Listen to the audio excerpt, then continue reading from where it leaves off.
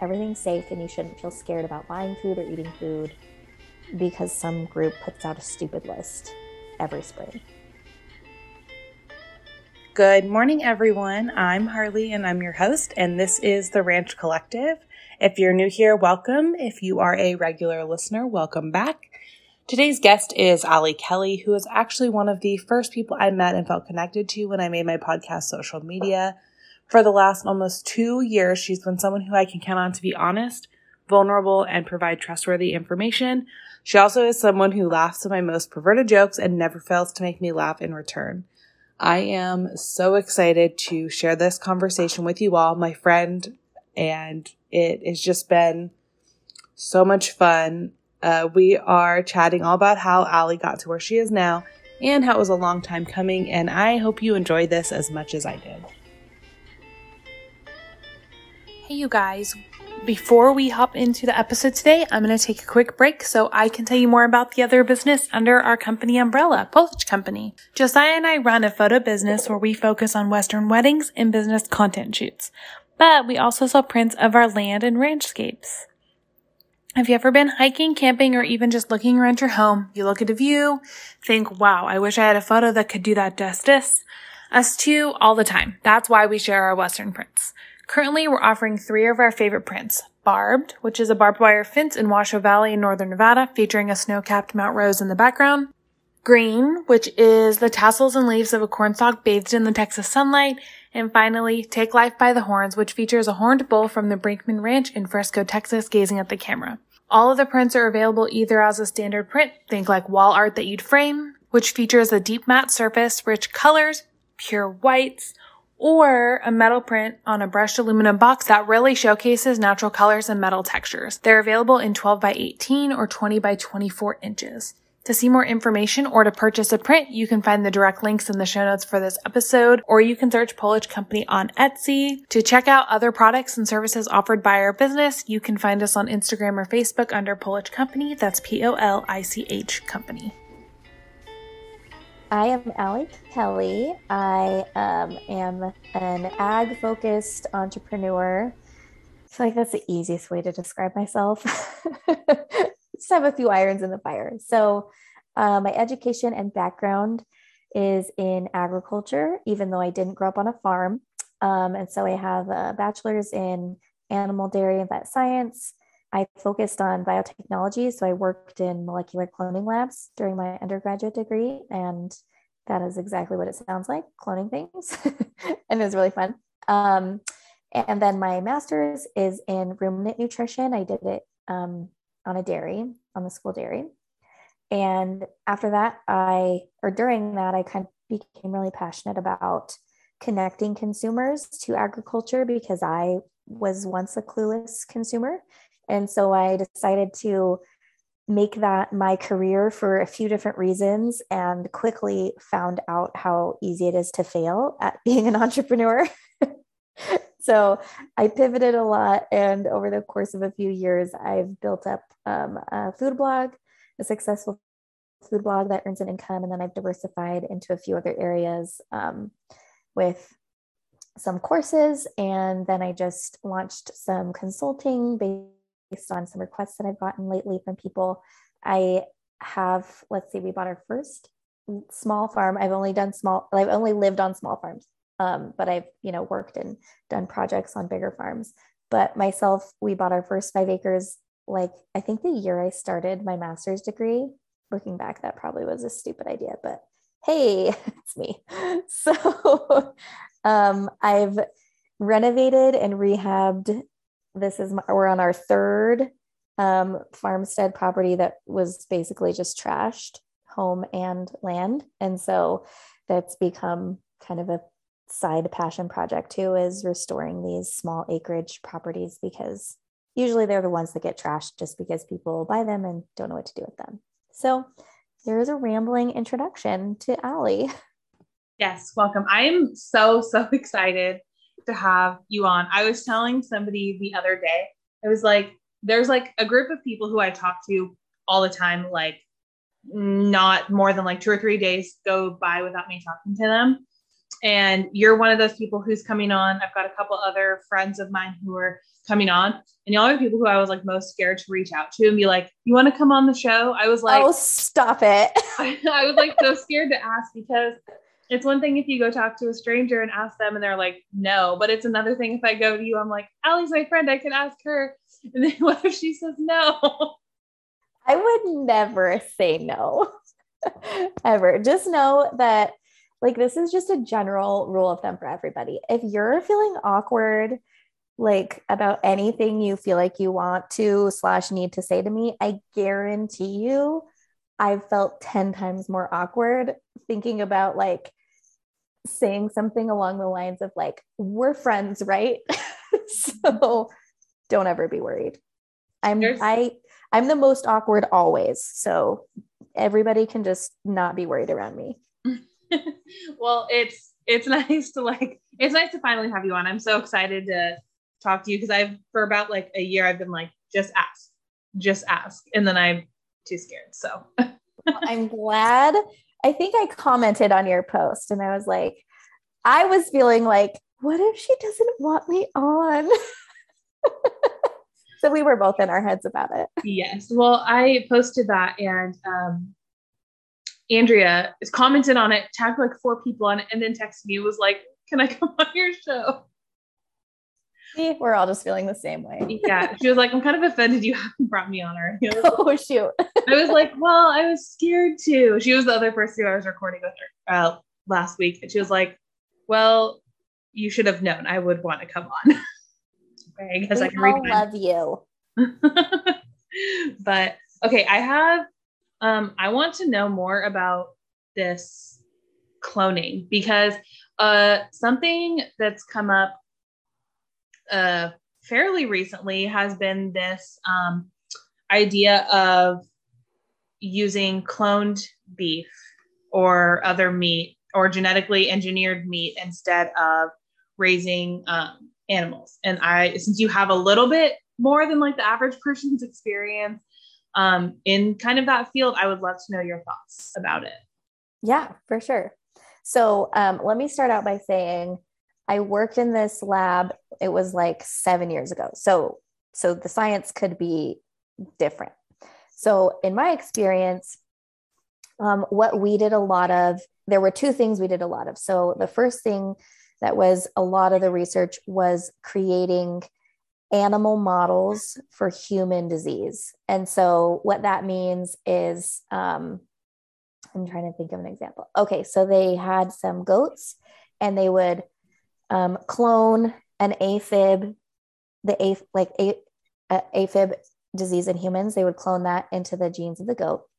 And then there would be goats born with AFib. The clones would be born with AFib, and then you could study it. And before anybody freaks out, every cloned animal I worked with and every like animal that was carrying a clone was so well cared for. Like, yes, they had AFib, and that is, a disease, and they were studied, but they were well taken care of. There's a lot of protocols in place to make sure that they're, like ethically, that they're being cared for responsibly. So I never had any qualms about that. If you're listening and you do, that's totally fine.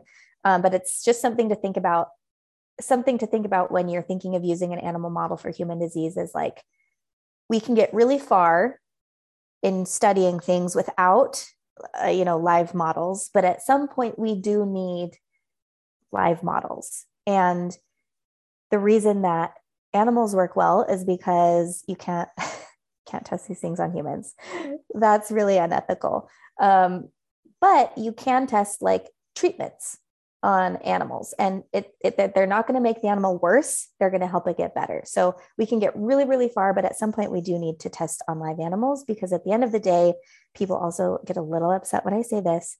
A human life is worth more than an animal life. And I think that's what gets me the most with all these like activist organizations is they're saying they care so much about the value of a life, and yet some of the things they say to actual humans are just astoundingly terrible. Like I can't even repeat some of them. They're just so awful. And if you care about life that much, how could you say that to another human being? So anyway, that's my little spiel on that. The other thing that we did a lot with cloning is we cloned rodeo stock. I never signed an NDA. I don't know if I'm supposed to talk about this, but we won't get super into like the nitty gritty details. Yeah, I won't say any names, but rodeo stock was another thing that we did. Just because they were willing to fund the research, and it was a good way to like practice basically cloning. The thing with that people also need to understand is like personality is not clonable. So you can have all the genes in the world that are perfect, but at the end of the day, if you clone a bull that doesn't want to buck, he's not gonna buck. So genes are only part of that equation.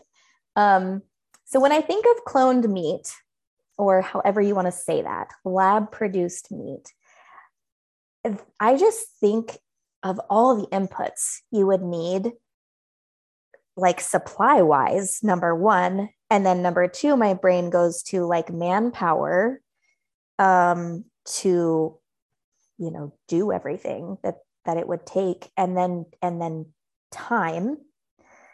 Right. And I feel like the US beef, live animal beef production system is just so efficient that at least when I was doing cloning, there were so many inefficiencies just because it was a process that to a point was repeatable, but also sometimes it just wouldn't work. And there wasn't like a very clear reason why. Again, this was a few years ago, so things could have changed.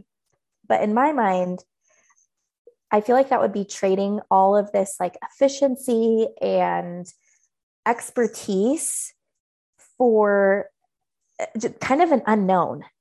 Does that make sense? So like, I feel like there's so much unknown with lab produced meat. And then also we don't know, like we know the methane cycle in cattle.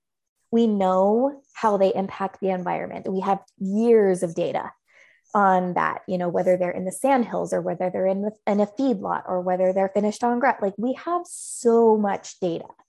And then a lot of times these new things like lab clone meat, sure, on paper it looks good, but you don't have any data.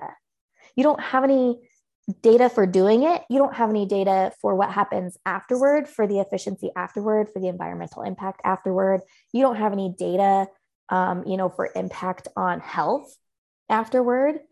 Like, as far as I'm concerned, nothing will replace real beef just because we have so much data and so much of it is positive. There's always room for improvement, no doubt, for sure.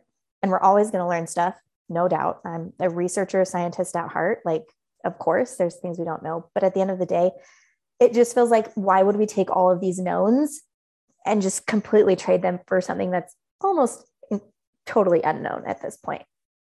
Yeah, that is a lot of like really good information, and that echoes other unrecorded, I guess, conversations that I've had with other individuals about it. And that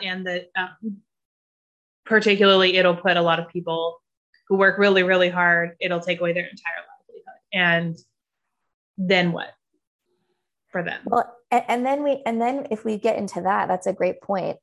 If we get into the people side of this, if we just look around, there's labor shortages everywhere where I live.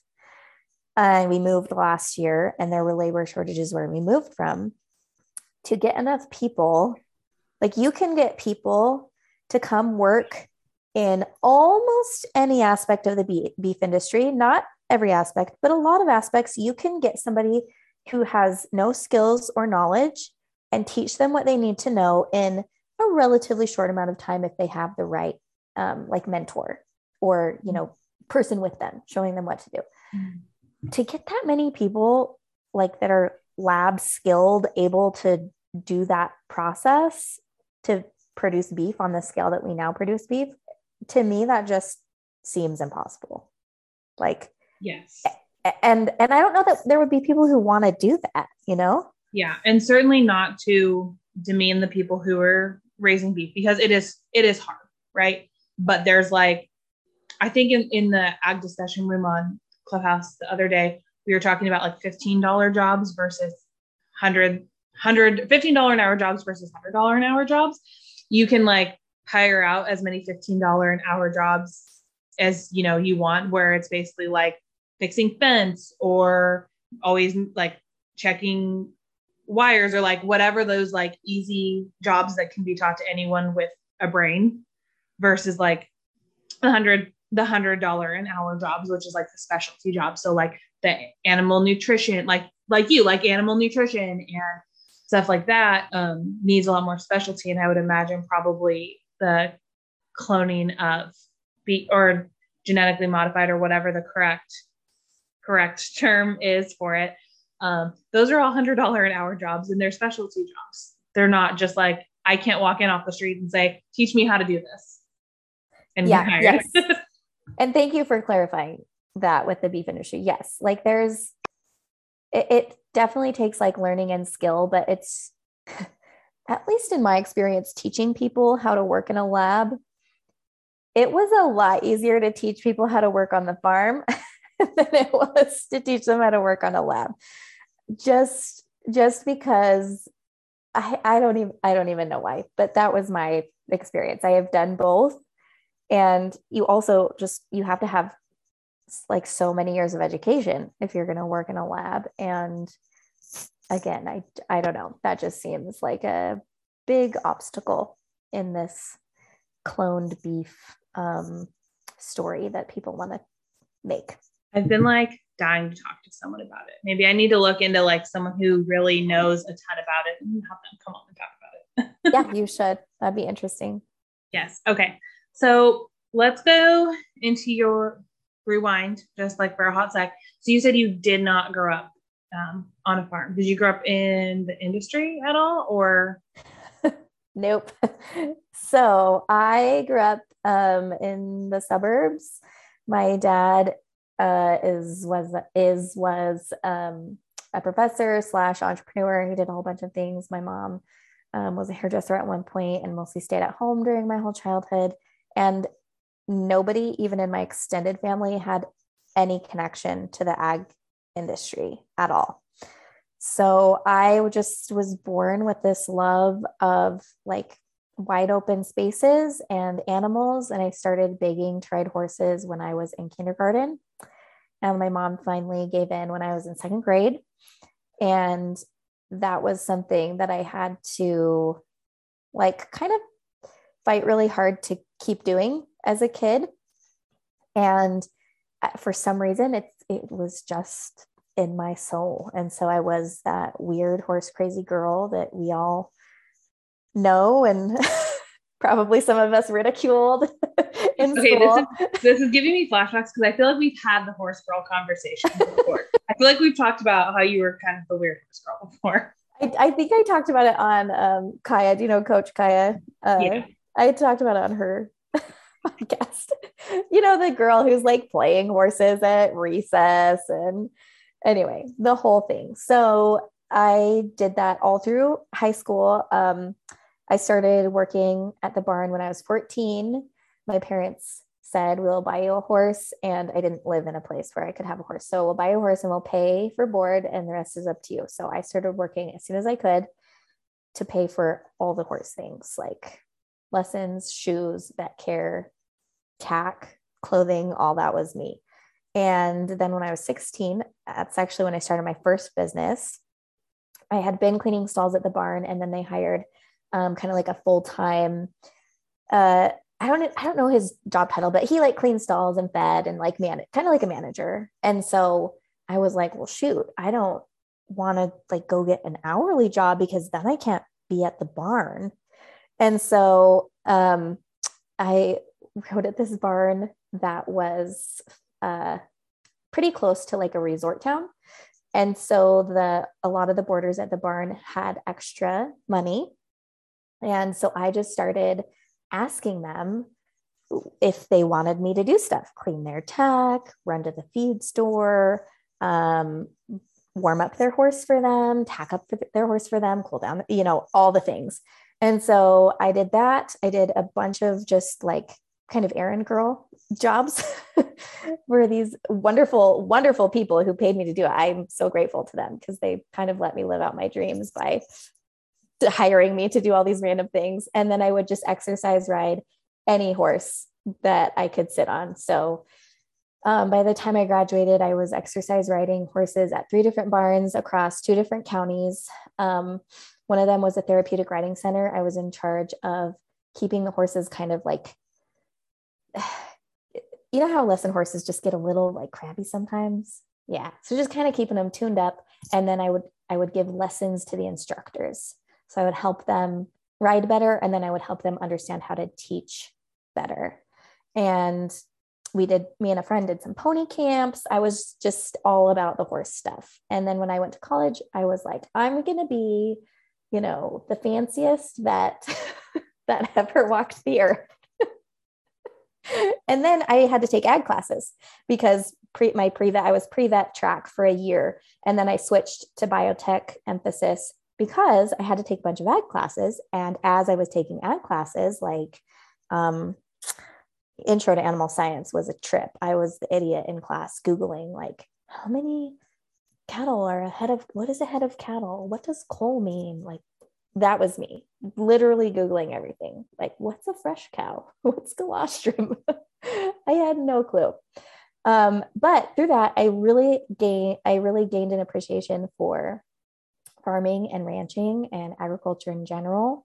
And by the time I was a senior, I took beef management when I was a senior. And I was like, I love the ranching lifestyle. That's like, if I could ranch, that's where I want to be. And then that class was where I got really passionate about telling the story of agriculture, because I realized we had a bunch of different presenters come into that class from all different aspects of the beef industry, and their overarching concern was consumer perception of them and how they were doing their job and how it impacted their job. And they didn't know what to do about it because, like, at this point, Instagram wasn't a thing, or it was like barely a thing.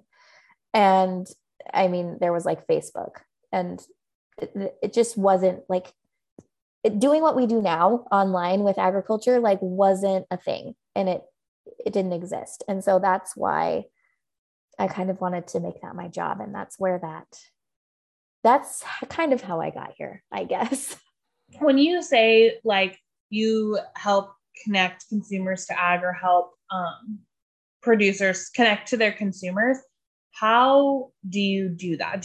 I know you do a lot of it like via Instagram. You share a lot, you educate a lot, but like, how do you get consumers actually interested in connecting with producers?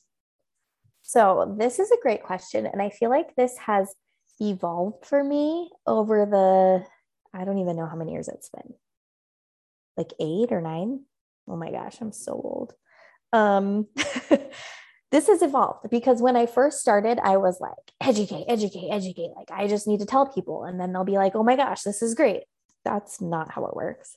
And I spent a really long time learning about communication. So reading books, taking classes, doing therapy work. Like, I've spent over a decade studying effective communication. And agriculture advocacy, kind of, at one point, there was a lot of people doing this educating. So kind of posting on their platforms all of this, basically like slides, like educational material. And that's great. But as I've kind of watched how social media has shifted and how people prefer to get their information, and just as social media has evolved and we kind of understand it a little bit better now than we did before, I've changed my tune a little bit. And I think now the best way to advocate is to show up online as you. Don't come online with an agenda to advocate. Come online with an agenda to share yourself and connect with people who want to connect with you. Because a lot of times I feel like when we are quote unquote educating, we're kind of just shouting into an echo chamber. who's sharing our posts?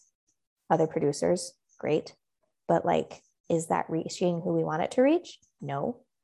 Like who's commenting on our posts? Other producers, great. I love supporting my fellow ag people, but at the end of the day, is that the point? So as I've been asking myself that question, I've been thinking, why do I follow people on social media? Why do I buy products from certain people I follow on social media? It's because I connect with them somehow. And usually they're not like me. Usually they're very different from me. Like the example that's coming to mind right now is, do you know who Jonathan Van Ness is? He's one of the Queer Eye individuals. They are fantastic. And I buy hair products from that hair product brand. And it has nothing to do with the fact that I'm like, they're not involved in agriculture at all, obviously.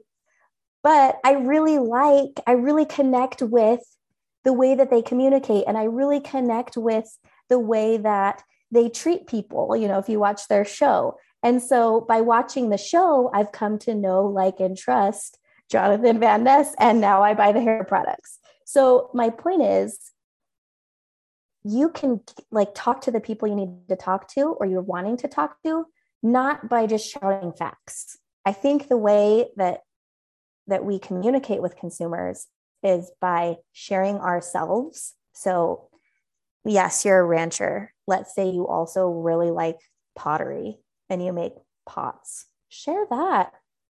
There'll be so many people that connect with you about that, or quilting or woodworking or whatever hobby you have.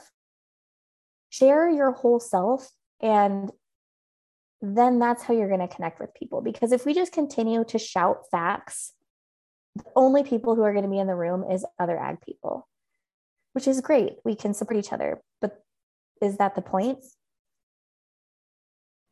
Right. And I know for like a lot of the advocates that I interact with online, sometimes they voice this to me. I'm not just speaking for them, but they voice like, it does feel like I'm yelling and to avoid, like, they're like, oh, I'll see fellow ag people sharing, but like, except with the exception of like people just like trolling hashtags. So like you get animal activists, vegans, etc., that come in and will comment hateful, nasty things on people's posts. Or like, it's only reaching those two groups, right? It's reaching my echo chamber, and then people that would it's not like worth talking to. Yeah. So it's hard, I think, sometimes, especially when you're like, with the way a lot of the algorithms run, it's hard. I don't know, but TikTok's algorithm is like on point. It is hard. And yeah, TikTok is like my new favorite place. I love TikTok. My salty side lives on TikTok, and it's honestly so great. I love it. But yeah, I think at the end of the day, if you're an advocate and you're asking yourself, is this reaching the right people? And you don't feel like it is, maybe just try a little bit and connect with people over something else. Why I started the food blog was because I needed a way to reach people. And my thought was, well, everybody likes food, right? And there are people who like food blogs, and food is obviously directly related to. If I can get them to trust me with a recipe, maybe they'll trust me with a question that matters. So like a couple of days ago, I talked about the Dirty Dozen on my Instagram. And the only reason I did that is because I asked my audience if they wanted me to, because I saw a few posts about it. So I knew that it was, making the rounds on Facebook or wherever people are sharing it.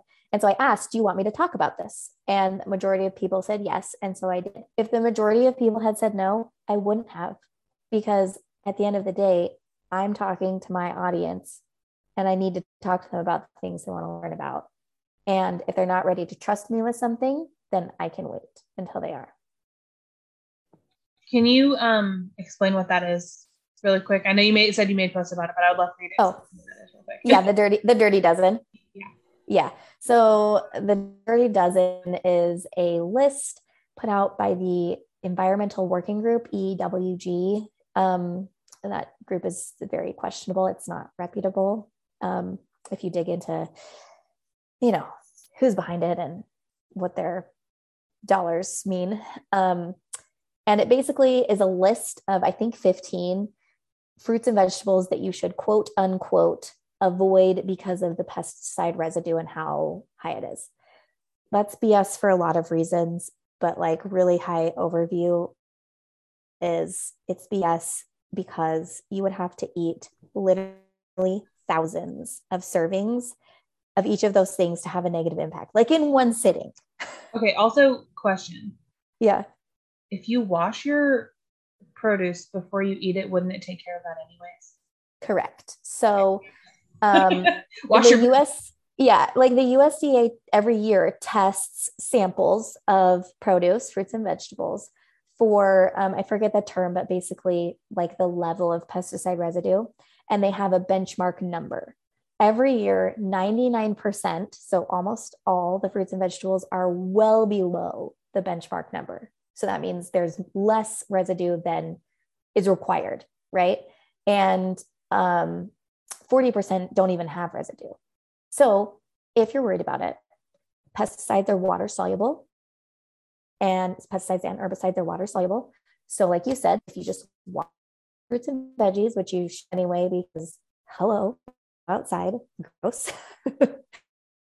Bird poop is always what comes to my mind.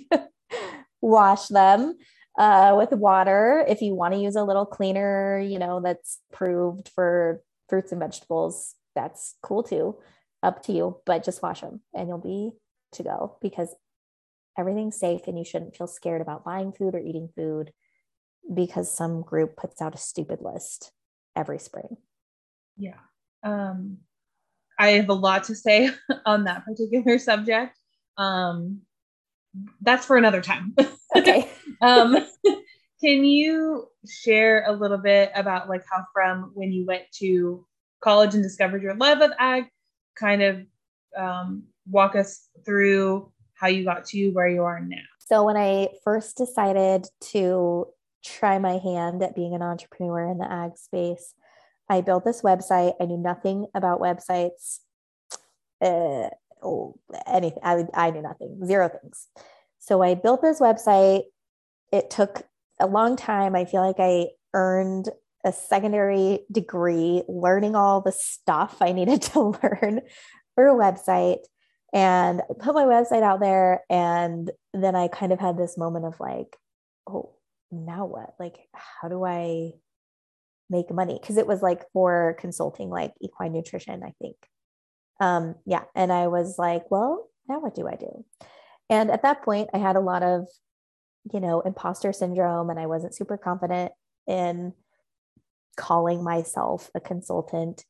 And so I didn't, market as much as I should have. And I decided, okay, I don't think this is for me because I don't like selling things. And I especially don't like trying to sell my own services. So what else could I do? So then I found food blogging.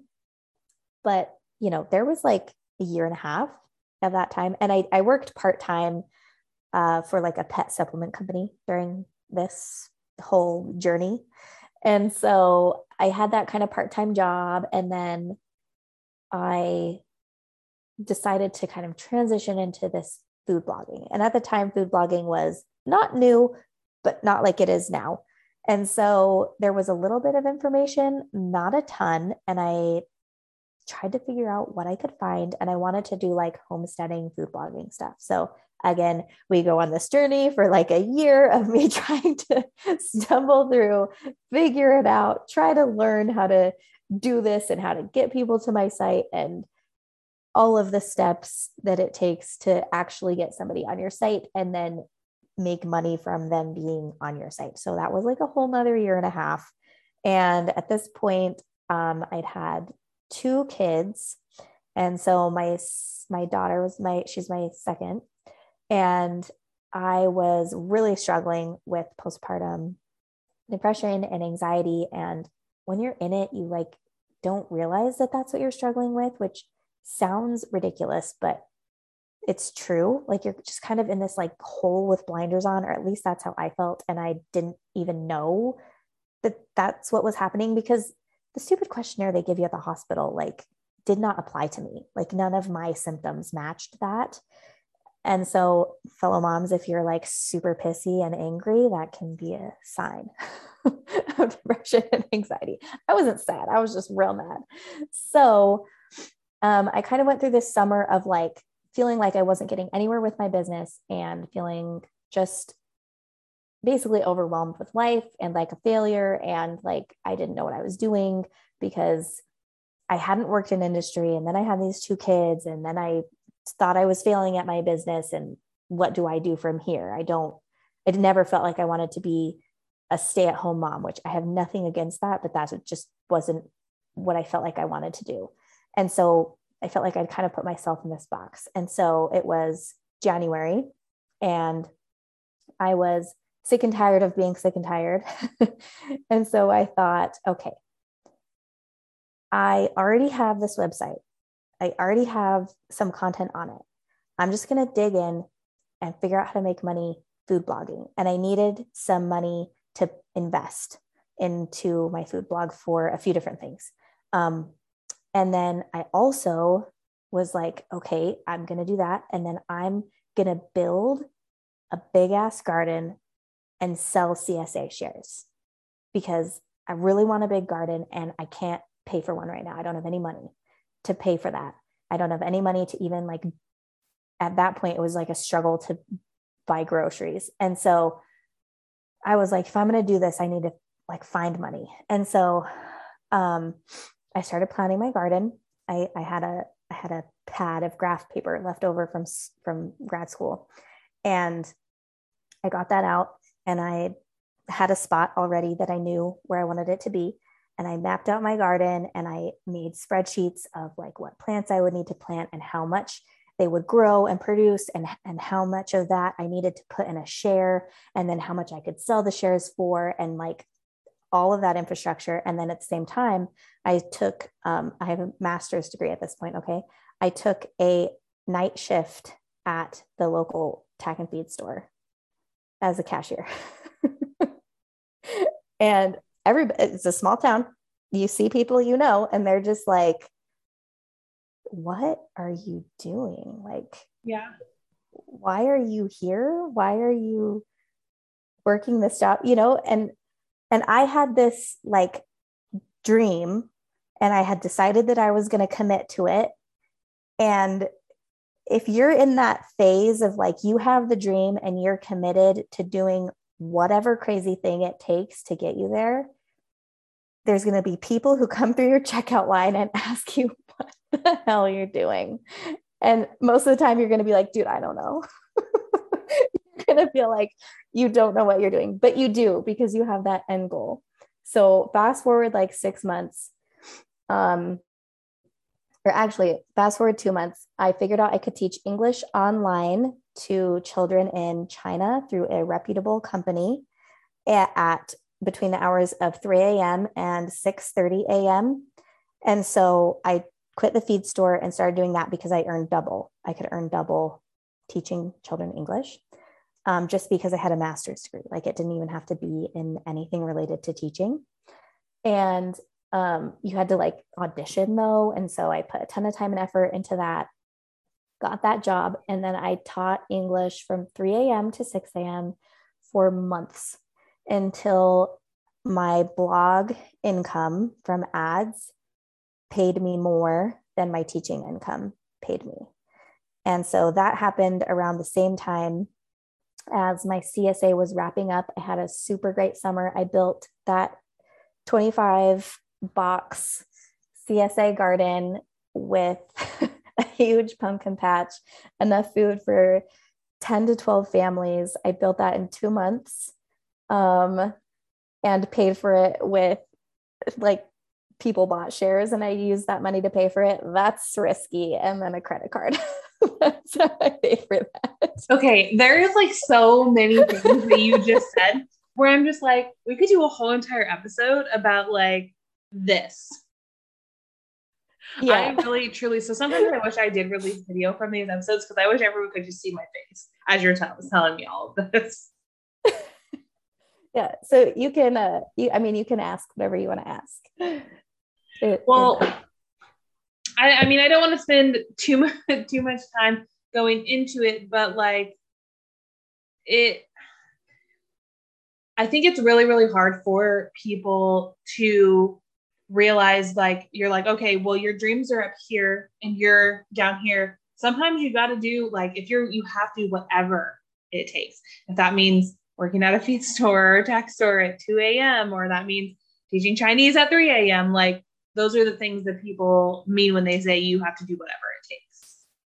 yes. And those are the things that when you look at my website or my social media accounts or my position in life now, you don't see that.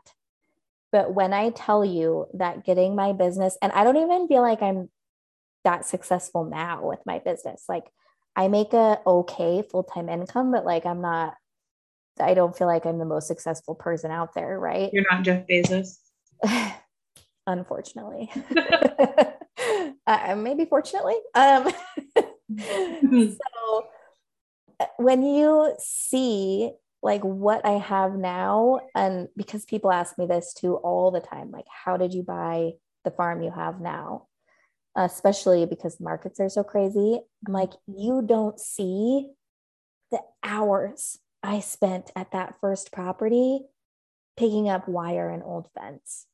You don't see how many nights I moved gravel till 10 p.m. until my muscles shook to build that garden, to pay to improve that space. You don't see all the work that went into making that. It was a double wide trailer on that property. We lived in a double wide trailer from 1972 or something.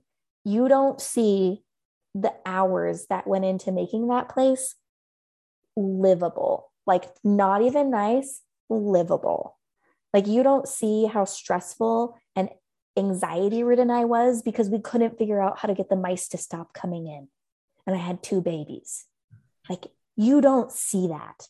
You don't see the late nights once I didn't have to teach English anymore. You don't see the late nights of me working after I put my kids to bed from 7 p.m. till 2 a.m. for years. I still do that. Like people don't see that. And then when we sold that property, we decided to sell that property. Like at this point, I've made over $500,000 from rehabbing these old properties, which sounds great, but like in property money, that's, I want to say that's not that much because it's like a chunk of change. But like when you're talking about rehabbing properties and making money off of them, that's not a lot.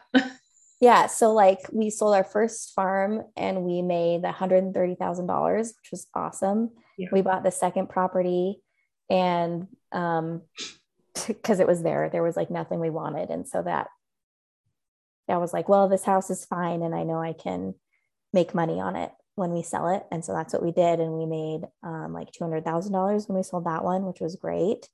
And then we bought this one and people always are like, because we're doing an entire home renovation and they're like, how are you paying for this? How are you paying for this? I'm like, well, because we have made smart property investments for a decade. Yeah. That's how. Like nobody, this renovating a 7-acre farm and 3,000 square foot farmhouse doesn't happen because you just decided you wanted it to. This is a decade in the making.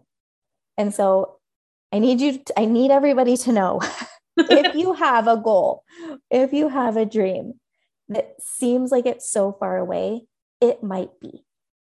But that doesn't mean you can't work towards it, because as you work towards it, you're going to find your goal is out there and the path is like you can't see it. You can't see the path, but you just have to take one step at a time in that general direction and you will get there. I promise, which I know sounds like shit when you're in it. It sounds terrible to hear somebody say that, but it's true because you read all these articles online and you find articles on Pinterest that's like how I made $5,000 in one night. They didn't. They didn't. Right. They had infrastructure. They had experience. They had time that they had invested beforehand. So you are not going to be an overnight success. Yeah.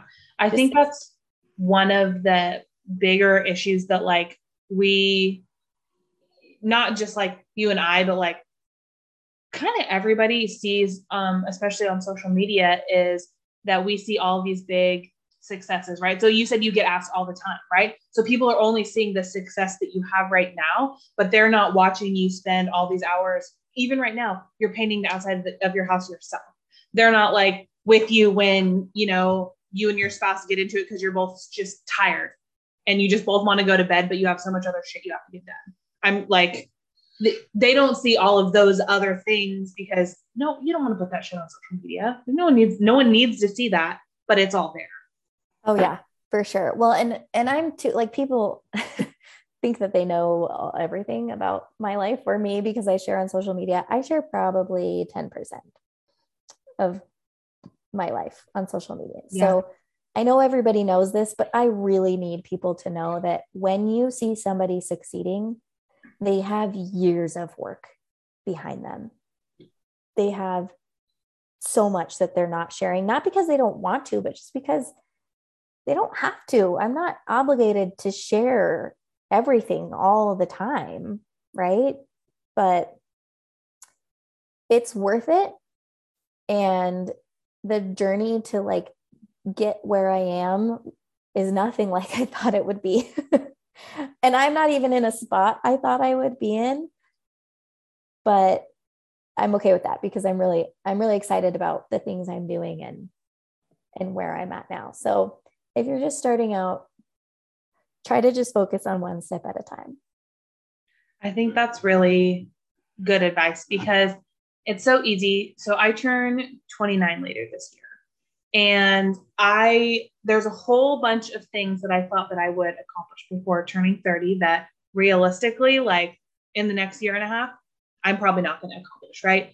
So there's all of these things that I thought that I would do or have or get done before turning 30. And never, ever once did I imagine that I would be in a 1-bedroom apartment in the middle of Austin, Texas, having been, engaged for 5 years. Not to say I don't love my life because I do. There's lots about it that I do love, but it just didn't turn out the way that I imagined that it would. Right there with you. Right there with you. And yeah, and I think there's a lot of like, I just want to tell everybody, like, if you are feeling rushed, I feel like, I don't know, at least when I was like a young adult teenager, there was so much like, what are you going to be when you grow up? What are you going to do? What's your major? Can we all just cool it? Mm-hmm. Like, just take a real deep breath. You don't need to know your major. You can take some time. And guess what? If college isn't for you, that's cool. I could tell you exactly how much I just paid my contractor to do my house. Like, my husband has a trade. My husband is a mechanic. He has a trade degree. I have a graduate degree. There is no difference between our potential for earning. Right. Well, because of the internet.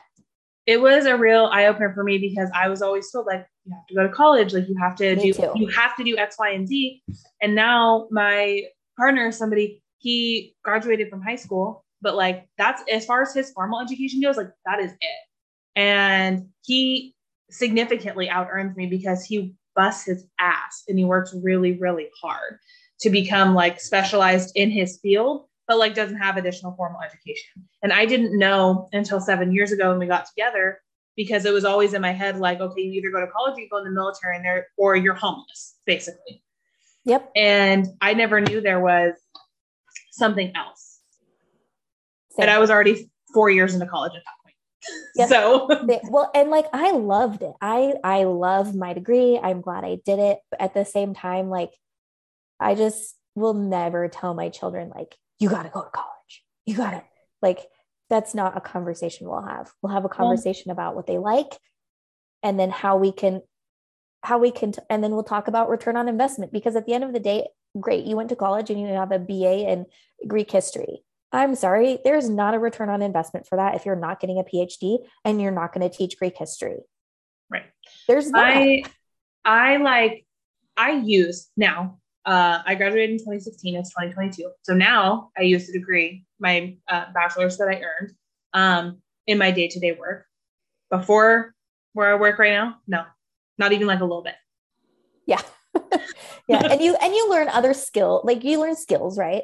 Yeah. Um, but I feel like you can learn those in other ways. You have to be conscious about it.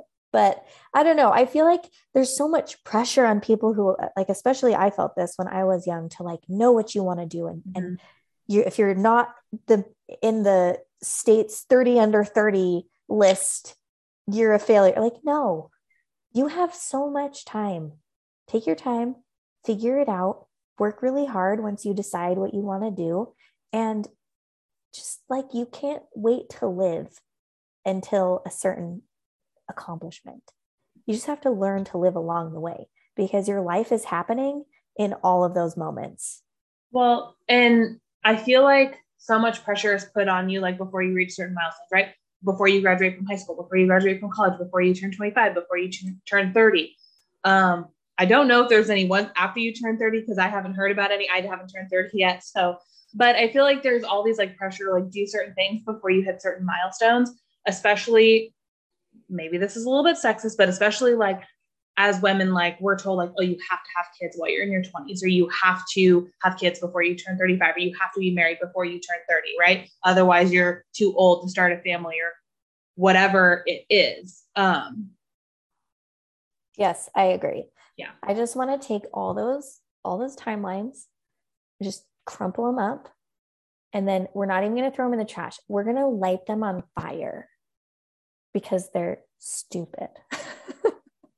Oh, absolutely. Yeah. Like you live the way you want to live, do the goals that you want to do, change your mind, be wrong, figure it out, and don't stress Yeah. about these like arbitrary milestones because they're arbitrary. I am 30. Wait, how old am I? I'm 31. Um, and at this point, like, I don't feel like there's any milestones, but I'm also like looking back, I'm like, what was the rush? Yeah. As I inch closer to like my 30-year milestone and what's beyond, I'm like, okay, I really thought that like hitting my mid 20s, I would all of a sudden feel different, or my late 20s, I'd feel different or feel old or like whatever. And like I have a couple of friends who are in their early 20s. One of my coworkers the other day, he just turned 26. It was his 26th birthday. He goes, yeah, I'm like getting old. I was like, bro, I turn 30 next year. And he goes, oh, like kind of, and it was really funny, but like it was, I'm like, I don't feel old. I feel really good. And like, something else that no one ever tells you is that the confidence you get in your late 20s, I'm like, I look at myself and I'm like, physically, like, I look different than I did 10 years ago, right? When I was 18 or 19. I'm like, man, 18 or 19 or 20-year-old me would kill for the self confidence I have right now.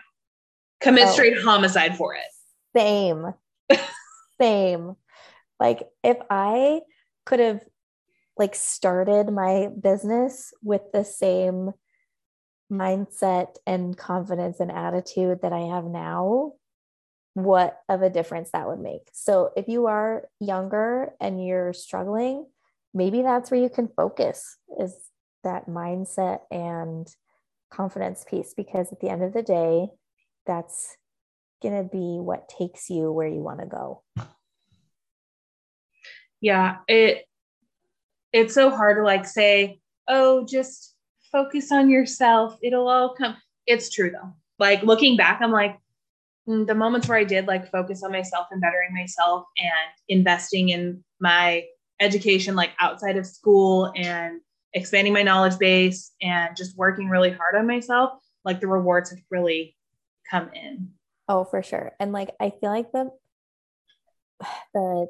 I don't even know if it was like a moment or a probably like a overtime decision, not decision, but just like realization of like I trust myself, which sounds bizarre, but like I trust my gut instincts. I trust like that I'm going to make choices that are value aligned. They might be, they might turn into mistakes, but that's not because I didn't do my best at the time. Right. And so if you can just gut check every now and then, like, does this feel value aligned? Mm-hmm. Does this feel like the right thing for me? Like, mm-hmm. you don't need external approval mm-hmm. for decisions that you're making for your life. They need to be right for you, and everybody else can just be quiet. Yeah. Yeah, it's really hard being confident that you are making the decisions. Kaya and I were talking about that actually back in December. She did an episode with me, and we were talking about just like taking the baby steps so that you can trust yourself. And we were talking about it specifically with like exercise and like starting to get into a healthier mindset. She was like, just make sure you show up for yourself when you say you will, and then you'll start trusting yourself.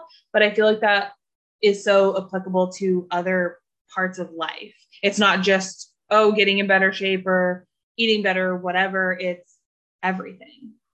Oh yeah. Well, and something I like to tell my clients is, if they're struggling to know, if either their goal is right or like a stepping stone on their action plan is the right stepping stone, I'm like, listen, it might be something that needs pivoted later.